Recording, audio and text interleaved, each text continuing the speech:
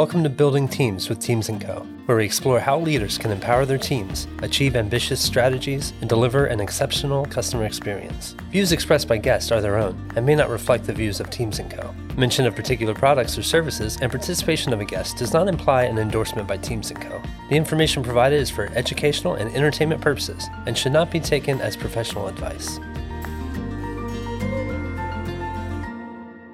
Everybody, welcome to Teams & Co.'s podcast, Building Teams with Teams & Co. We're here today with Susanna Harris, who's a PhD. Susanna actually founded PhD Balance to break the stigma around mental illness in higher education and create spaces where grad students can have open conversations around the challenges we face.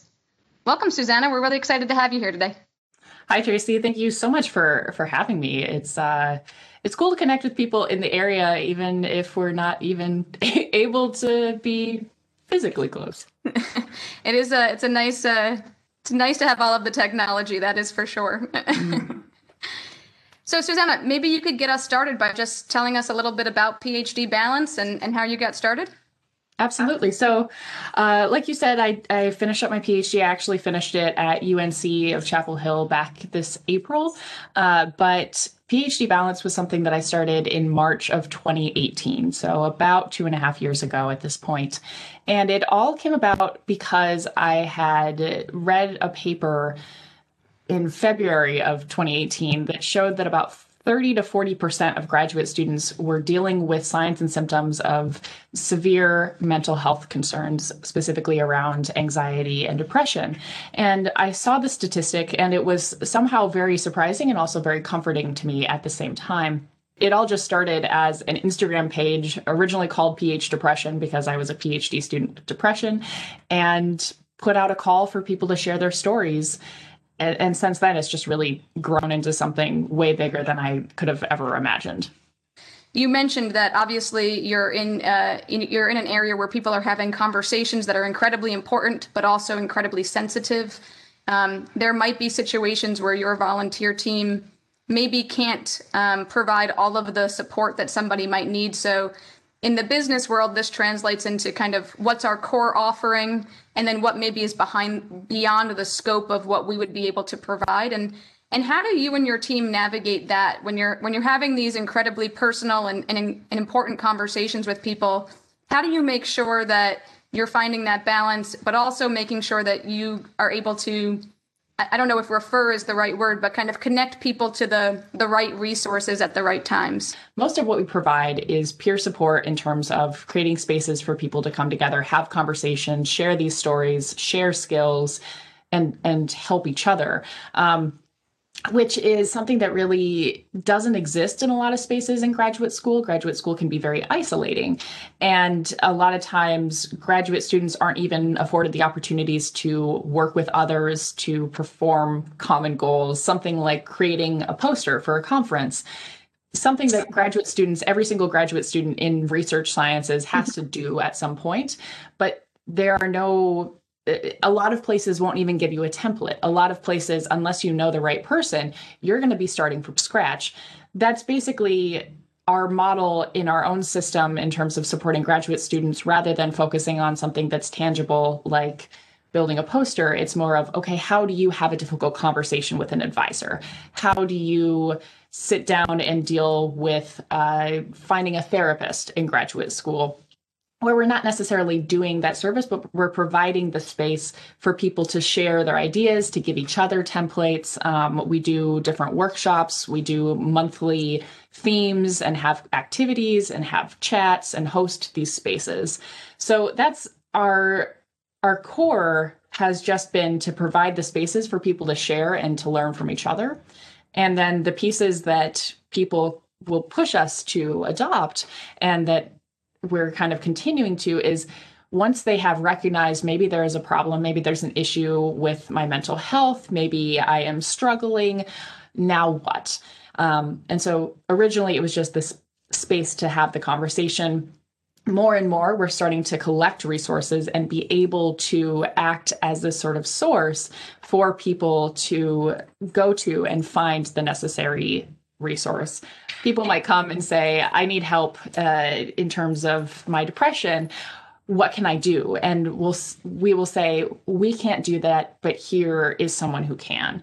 No, that's great. And it sounds like you have a very, again, maybe customer is not the right word, but customer focused approach to things. And that's one of the things that we speak often about at Teams & Co. is making sure that an organization knows who they're serving and what the value that they're providing, and maybe what the value or what these services that they're not going to be providing are, right? Having that core and really succinct and complete offering so that okay, these are within the core, and maybe these are things that, to your point, maybe I would refer out to somebody else who's a specialist, or in other cases, maybe we should evaluate as a team if we want to offer this. And it sounds like that's a really exciting way that your organization has been able to grow, just in terms of taking that feedback from the audience that you're serving and continuing to build out those resources in a way that that is interesting and fulfilling for them. So I guess one of my questions is it sounds like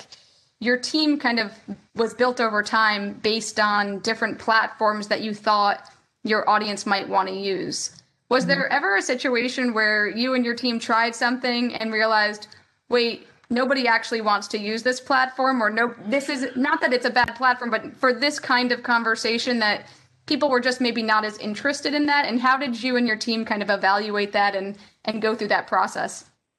Yeah, it's a good question, and I'm immediately laughing because I'm thinking about all the times that we started something and ended it. And I think people too often worry that if they take the wrong track, I mean, don't invest a ton of resources into something that is definitely or might not work out. But we've started a whole bunch of different initiatives that didn't pan out, and it's fine. The one thing that comes up the most is Facebook. We don't use Facebook. Facebook is, we're a social media oriented group. That's how we build our communities. We're on Instagram, Twitter. We have a Discord channel. We're on Pinterest, LinkedIn. We have a website, all of these different platforms, and we don't use Facebook.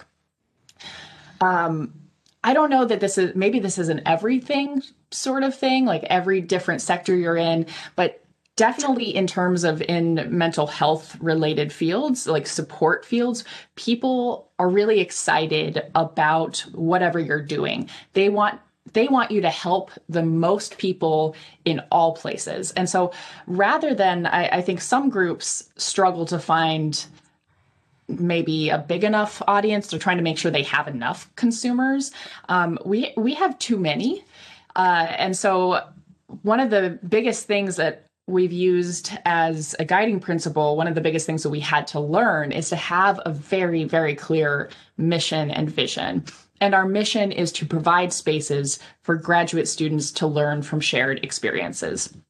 And I bring this up and bring it back into Facebook we started using Facebook because so many people said, you need to have a Facebook. How can you not have a Facebook page? How can you say that you're on social media, but not be on social media? And we started that. But then going back to our mission, yes, it's a place to share stories, but graduate students generally are not using Facebook. So although Facebook is a fantastic way to market, there's a huge platform, there's tons of people on it, our target audience was not using Facebook. And so just because it looks like this is a good thing to do, it didn't actually go with our mission. And that kind of has extended out too in terms of thinking about who our audience is. We primarily try to serve PhD students who want to talk about dealing with mental health struggles and related things, maybe, neurodiversity or dealing with structural inequalities and inequities in academia. But we're talking about those things. Master's students often enjoy our services and are part of our community. Undergraduates, postdocs, faculty members, administrative staff. We have a ton of people in our community, but we do focus on making sure whatever we're doing is still targeted towards that one group. And if other people enjoy it, that's perfect. That's fantastic. We invite them in. But definitely one of the hardest things has been saying no to, we're not expanding this out to nursing students. We're not expanding this out to a high school program. We're just focusing on what our target community is asking for us. No, that's great to know. And I think that those decisions are often difficult for organizations, right? It's really difficult to say no and feel confident that you're making those decisions. But it sounds like you all took the approach of making that decision based on your customers, and then therefore that gave you the confidence to be able to, really kind of make sure that you were sticking to the channels where they felt most comfortable and often just used, right? And just kind of made it accessible for them and made the message accessible for them. So is many organizations are shifting, given the last 9 months, a lot of the different ways that we're working, a lot of the different things that we're offering have changed. And so maybe you could speak a little bit to how you and your team have, managed that change, not only with how you work with each other, but how you work with, and offer your service to people, given all of the many changes that we've all seen in the last 9 months. Yeah, I think that we were actually very fortunate in this particular endeavor because most of our work was already online. One of the situations that graduate students face is that they might be at a smaller university, or they might be pretty isolated within their lab. They might not be able to share their struggles with the people that they're working directly with, but they also can't share their struggles with people who aren't in graduate school or have never been in graduate school. So it feels like they can't talk to their friends and family that they had in college or in high school, but they also don't feel comfortable leaning over to a lab mate and saying, hey, I'm struggling with my depression this week, just so you know. And so a lot of our work was already online, was connecting people who are going through similar experiences, but not necessarily in the same place. And the fun part about my team, one of the parts that I really, really love, is that we are a very international group. One of our head editors, or our head editor rather, but one of our leadership team is in Perth, Australia. And she joined the team in the first 5 months of it existing. So all the way throughout, it's been completely virtual in terms of meetings, which has always been difficult to set up these different, meeting times. But that was a challenge before all of this. And I think now we were ready to be online. What's actually funny is that back in this past January, we were starting to figure out how we could do more and more in-person events. I had been doing a lot of public speaking. I had been traveling and going to different universities and conferences. It was about 2 a month before COVID started. And so I was looking at how can we increase this? How can we bring other speakers in and go and basically do the same services in person as we were doing online, but in a day of, here are some techniques to help you deal with graduate school. Here are some signs and symptoms to look out for in terms of mental health. Here are some tangible steps that you can take to make your environment better and to connect you with others. We do that online, but we wanted to do it more in person. And as it turned out, we got to double down on our online efforts. And I think it's actually turned out for the best, though, because I think it was going to be an opportunity to grow, but also a potential risk of spreading ourselves too thin. And so we've really dug into our online presence. And I think it's been a really good opportunity because more and more people are online right now and are needing support, and to have a place where they can go and just hear others talk or read other stories and identify with others. I think it's actually really worked out. I think everyone's just been pivoting. And I'm very thankful that our team was already very used to just, I haven't met most of the people that I've worked with over the last couple of years. No, it sounds like you already had a good basis for that. And while a lot of teams are adjusting to the virtual work, you and your team, I'll bet the kind of natural challenges around time zones, which are always a little bit difficult. We were able to figure out early on that I've watched other groups start to learn more and more is setting up meetings that might get canceled rather than trying to set up meetings a day in advance. So I know that with in-person stuff, it might be, if we need to have a meeting this week, then we'll set it up. But we learned with having to do stuff online with different changing schedules, there's not constant back and forth communication. It's better to have a space reserved and then decide not to use it than to need to have a space. And so it's just we learned that we needed to have really clear goals. We need to have pretty clear guidelines, and just say, we're going to meet every 2 weeks. And if the day before that meeting, we all decide we don't need to, that's fine, but we can get rid of a meeting. We can't necessarily add a meeting. No, I think that's a great tip for all of our listeners to kind of keep in mind, because especially as you're dealing with a lot of different schedules and navigating a constantly changing environment, having that time set up where you can all connect if you need to, but also give it back, or give back half of it, right? I think that is really, really valuable, and a great tip for everybody as they try to navigate the busy schedules. You mentioned goals and guidelines, which we're always happy to talk about business. But one of the things I've been interested in speaking to leaders about is, how are you finding the balance with your team for more informal connections, right? I think many people kind of in the beginning of the pandemic, when maybe we were first virtual and lacking and wanting more of a personal connection to people, we were on a lot of video calls.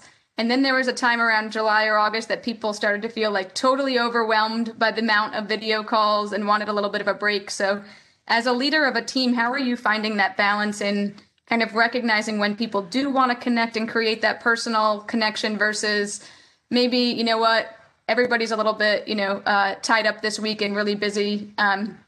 So we're gonna skip that. But maybe you could share some of the ways that you and your team kind of find time for informal connections.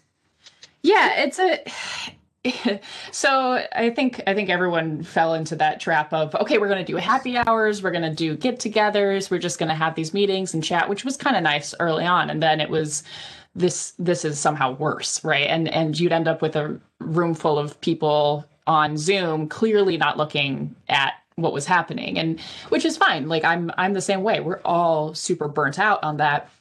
And I thought a little bit about, so thinking about icebreakers, right? And you're basically told in any group setting, you need to use icebreakers, but so many people think about icebreakers all in the same way of, you just start a conversation, you force everyone to say a word, and now suddenly they're all more comfortable. And we all know that's not true. Like, the best way to turn off an entire group of people is to ask them to tell you something interesting about themselves. No one likes that question. I've never met someone who's like, yes, I get to say the one fact that's interesting about me. No, I agree. But you have to do something, right? Like, so, but there have been studies that found that people are more comfortable, will be better at team building. One of my favorite examples of this is a study that looked at how people felt about their team after playing Rock Band together. I mean, I might be aging myself, but basically, playing a video game that's pretty fun. It's sort of collaborative, but you're being, it's not a high stakes game, but you're all working towards the same goal. They found that those people were more connected than if they just kind of had a meet and greet for the same amount of time. And so I've switched from saying we're going to do a group hangout to offering group co-working sessions. So people might be working on the same thing, or they might not. We might all just be on a video chat working on our other stuff, and we say, okay, we're going to work for 25 minutes, and then we're going to take a 5-minute break and chat, and we can talk about whatever, or we can put people into a breakout room and they can do their own thing and work on stuff. And the reason for this is that everyone feels like they don't have enough time right now, and it's really nice to have some set aside time where you're going to work, but you're also going to chat with somebody. And you think about, when do you have organic connections? It's not really at those big networking events where you're all holding a plate of food and saying, hi, how are you? It's nice to meet you. I'm glad that we are here for this explicit purpose of being friends now. It's more the times where you're sitting around, maybe you are at a lunch table and you're working on stuff and you're chatting, or you're working on something and you lean over to your colleague and you say, hey, I've got a question. Could you help me out with this? Or you just sort of start talking. It's much easier to connect when you're not trying to connect. And so I think just providing spaces for people to feel productive in other ways, and then just genuinely have little conversations as they come up, the same way that you would if you went with a coworker to a coffee shop. No, I think that's a great idea. I really like that co-working idea, because it mimics almost, especially for the many people who have worked in pods at the office or open kind of spaces at offices. it sounds like it mimics that idea of like I'm looking over the cubicle or I'm looking over kind of the separator between our two desks and just asking a quick question, right? So we might be kind of, both working with our headphones on, but we take that like 2-minute break to ask a quick question. And, we speak often about those informal connections throughout the day are often what accelerates our pace as a team, right? Like we see somebody in the hallway and we're able to ask that one quick question, or we're down in the cafeteria and we bump into somebody who we've been working with on a cross-functional team and we say, oh, rather than set up a meeting, can I just quickly, talk to you about this one piece of the puzzle, right? And all of those informal times where it's hard to quantify how much work gets done has really been missing from our kind of work interactions with each other. So I love that idea of just kind of setting up co-working space where everybody's free to kind of quote unquote ignore each other for a little while, but also exactly. And that's the thing. And you can turn off your video audio, like you can do whatever you want. It's sort of an accountability situation, but exactly to that point of if you are working on something that is related to both of your work, you don't have to say, is this a question that's important enough for an email? Or is this a question that's important enough to set up a Zoom meeting? Or should I just figure this out on my own? As you're doing, we were talking about websites before this, working with my team that's working on our website. If you're working on a website and you're trying to set up a list of questions, it's going to take a ton of time to try to write out the questions and explain them. But if one person is working on the website, the other person is working on their emails, and that person working on the website says, hey, can we chat for a second? I'm going to share my screen and show you this stuff. It takes so much less time. It's less stressful. They don't have to think about it. But it's also not a meeting of, okay, we're going to sit down and talk about this website. So I don't know. I kind of wish that I found it really useful. I wish that more groups just said, hey, Mondays from noon to 4, this room is going to be open. We encourage you to get together. We're going to chat at a couple of regular intervals. But this is just an open space. It's nice. And it's really nice for personal accountability because you put it on your schedule and you say, I can't do any meetings then. I'm sorry. I've got co-working. Yeah. No, it's kind of nice also to kind of break up the meeting schedule because one of the things that we hear often is there's kind of meeting overload now, right? Because we don't have that natural break in our schedule where we need to move from one meeting room to the other meeting room. And so a lot of teams are struggling with, we just have back-to-back meetings and there's no time to process the information. And that's almost a really great way just to process the information together, right? You have a block of time where as a group, you're not adding anything new to the agenda. You're all just trying to work on your action items and achieve something together. But if you do have a question, just kind of chat about it. Exactly. And if there's 7 people in that room and 3 people want to talk about something, the other 4 people just turn their headsets off. So they're still there and you could still chat at them and say, hey, I actually really need to get you a question from you. But I think it is nice. And it's, even though we're all used to working from home, we always apologize if we're going to eat a snack while we're on a meeting or, oh, my dog is making a noise, whatever. But that it's intentionally informal. In my case, because it is international, it's just whenever you can work on this is great. And I think that's the other big key of this is saying thank you a lot. That's something that is much harder to do digitally. Again, one of the benefits of having worked online with all of this for so long, not just within the team, but also just seeing how our audience engages and what is good and what works, is that you have to say thank you about twice as much as you normally would because you don't have that nonverbal communication of like, nice job today, because it feels different. Or you don't touch someone. You don't say, hey, that was really good, or open the door for them and follow them down the hallway and just kind of chat. There's no informal stuff that indicates to somebody that they've done a good job. And so if you're in a meeting room and you sincerely thought they did a really good job on a presentation, you might say, that was a really good job. All right, thank you, everyone. Let's keep talking, though. Like, I want to hear a little bit more, and you might follow up a little bit. But on a Zoom call, you'll say, that was great. I loved it. Everyone, good job today. All right, take care. Going to end the meeting, and you're done. And that speaker is even if they know they've done a good job, they don't have that extra bit of positive reinforcement. So I think it's especially important to follow up with a text or to just say, hey, why don't you stay on for a minute? Everyone else hop out. We'll chat soon, but wanted to touch base. Even if you're just going to use that opportunity to say, I just wanted to say, I thought you did a really good job today. I liked that you did X, Y, and Z, and I appreciate it. Because it's something that we would do in real life. It's something that's super important, and it's something that takes extra work right now. No, and I think that's a great idea in terms of, the person, the individual gets that group recognition, right? So there's that first initial recognition of the whole group knows that, this work was appreciated, and the group gets to also thank that person. Mm-hmm. But having that extra one-on-one time also allows you as a leader to give more specific feedback and really mm-hmm. reinforce that. And that's a nice kind of 1-2 combination in terms of making sure the person has the feedback from the full group, is recognized for their capabilities, recognized for their job well done, but then also has that one-on-one time to talk with you, because they might have more questions too, right? They might say, oh, I'm glad you thought I did really well, but I was a little nervous about slides like 3 through 5. I didn't feel like my transition was great. And you can, it gives that extra time for that one-on-one feedback and additional coaching that I think you're right. A lot of people are missing right now in terms of, I don't want to bother my leader.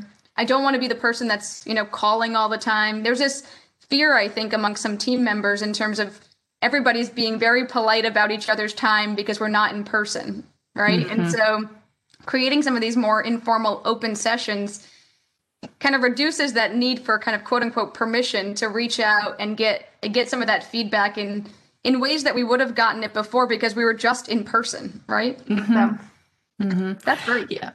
Yeah. And I think, and to that end too, of giving other people flexibility and also giving yourself flexibility and understanding your own limitations, that you might say we should have a co-working session every single week, but not everyone's required to be there, but we want to have it every single week. You might though realize that you can't do it every single week. And so it's important to give yourself that space and find a co-lead. Say, hey, I'm going to do my best to be at every single one of these. There might be some that I can't. So we're going to make sure that every single week is actually run by a different person, and make it instead of having it being something where you are doing this, it is your responsibility and people are agreeing to do something for you. It's each week it's going to be run by a different person and you're going to have the opportunity to set it up. Maybe you decide what the working schedule is. Is it going to be 25 minutes on, 5-minute break? Is it going to be just casual throughout? Are we going to have a coffee break at 3 that goes until 3:30? You're running the meeting room. It takes pressure off of you and it gives ownership to other people. And I think anytime that you can give ownership to others it just makes things better. People feel appreciated because they feel like you're trusting them. It has to be you have to be honest with it. You can't say, this is my gift to you. You're saying, I would like you to take this responsibility. It would be helpful to me and would give me bandwidth. But people like to be trusted. People like to have some responsibilities that are enjoyable and that they can do a good job at. I agree. We work with organizations.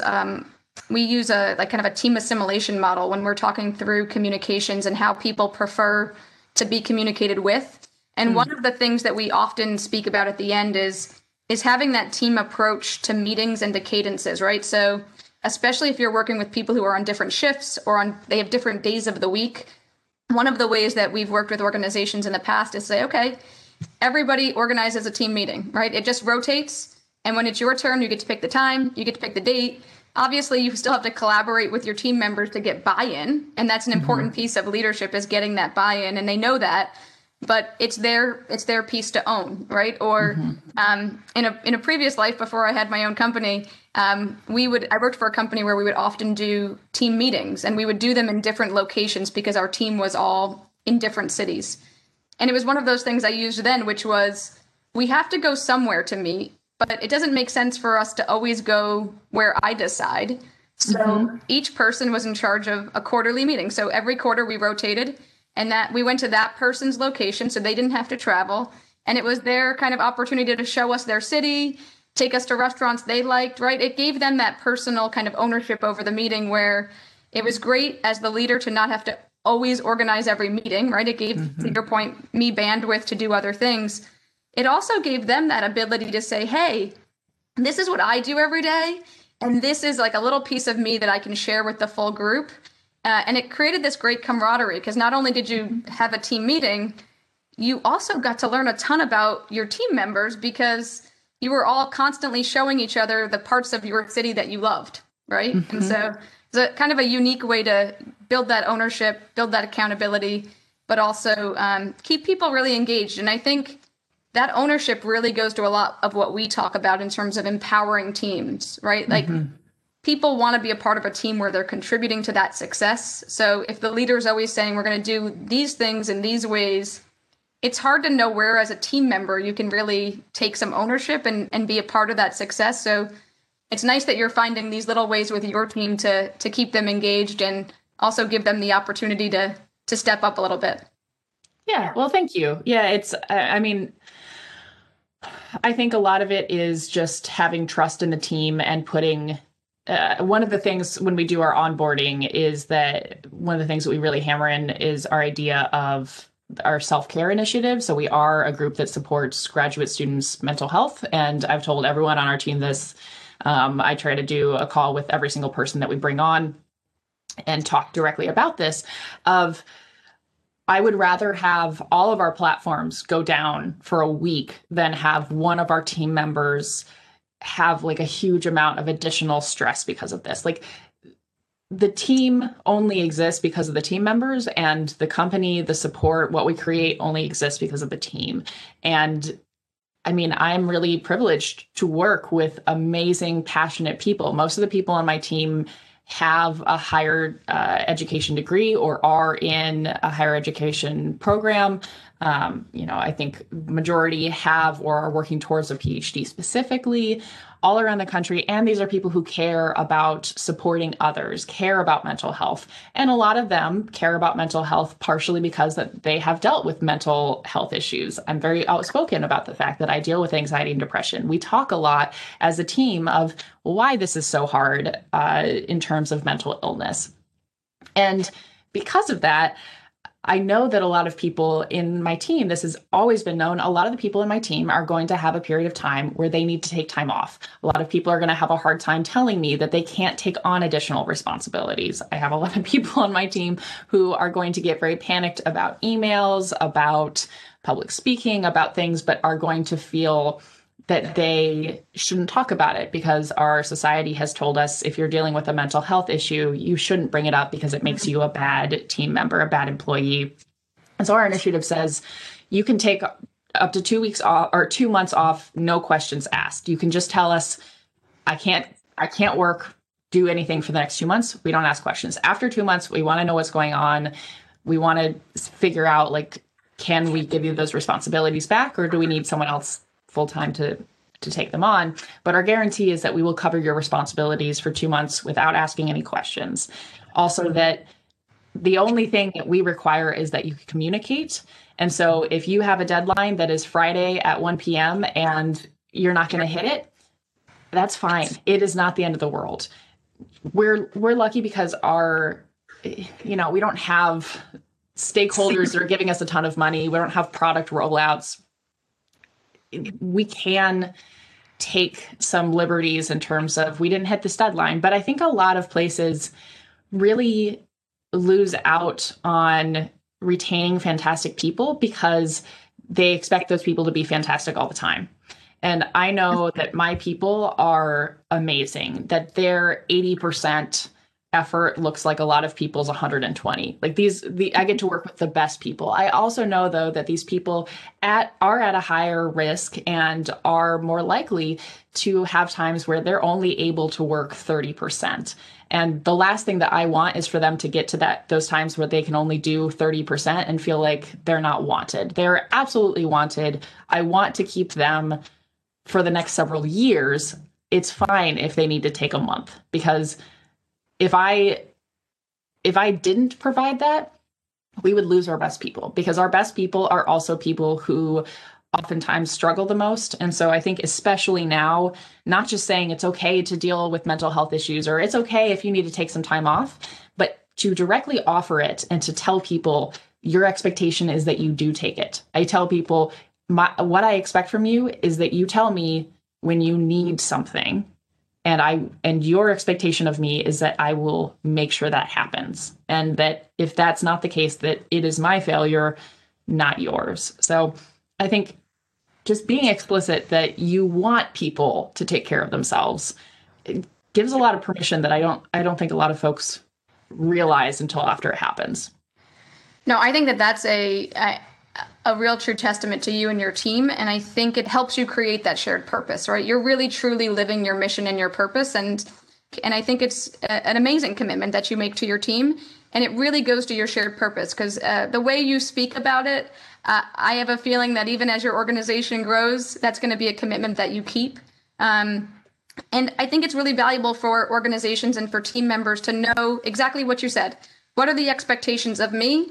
And then what is my leader going to do to support me? You know, as a leader, our major role is supporting our team. It's no longer, you've made that shift out of being an individual contributor. Your major role is, how do I coach and support the people who I work with?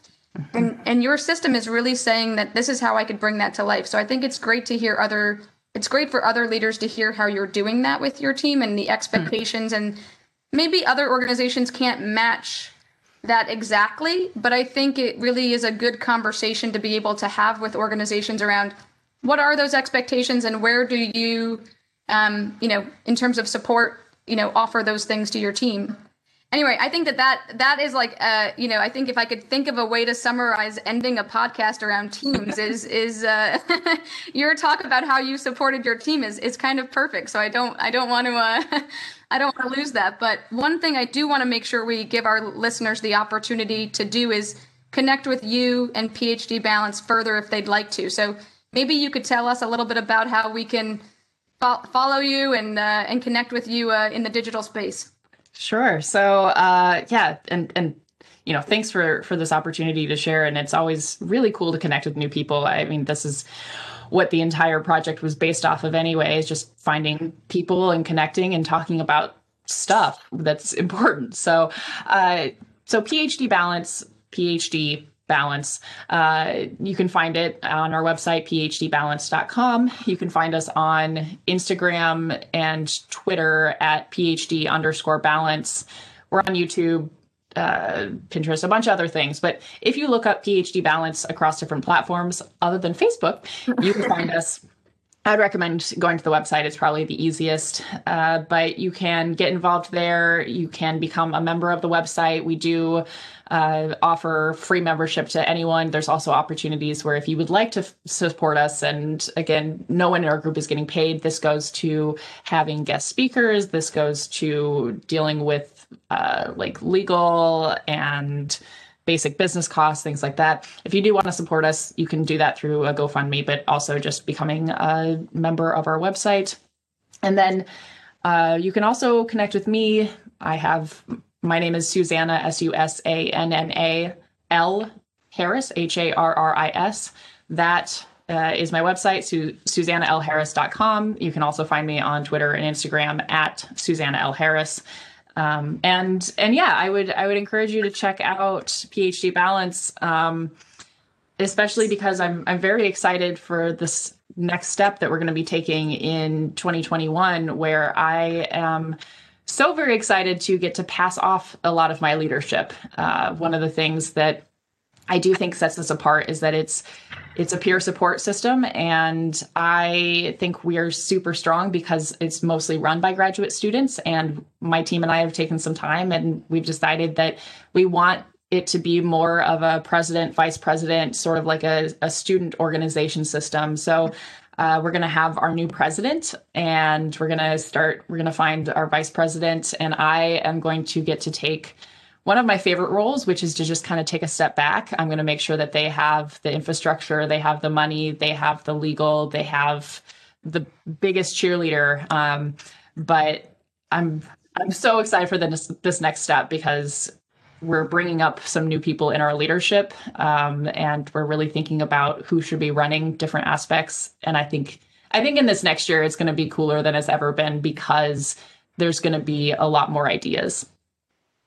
That's awesome. Well, Susanna, we can't thank you enough for being here. I think you've hit most of the topics that we've spoken about on our podcast. So I'm super impressed at the breadth of our conversation. And hopefully, our listeners have enjoyed speaking about things from teams to what you're now speaking about, succession planning and growing the organization and really meeting your audience with exceptional values. So I think a lot of the themes that you've spoken about will hopefully resonate for the folks that we enjoy having as listeners.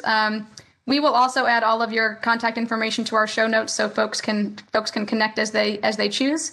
But again, thank you, and I agree. It's been lovely to get to chat with you here on Zoom, and we look forward to maybe even doing a follow-up in the near future. So keep us posted, and we'll talk soon.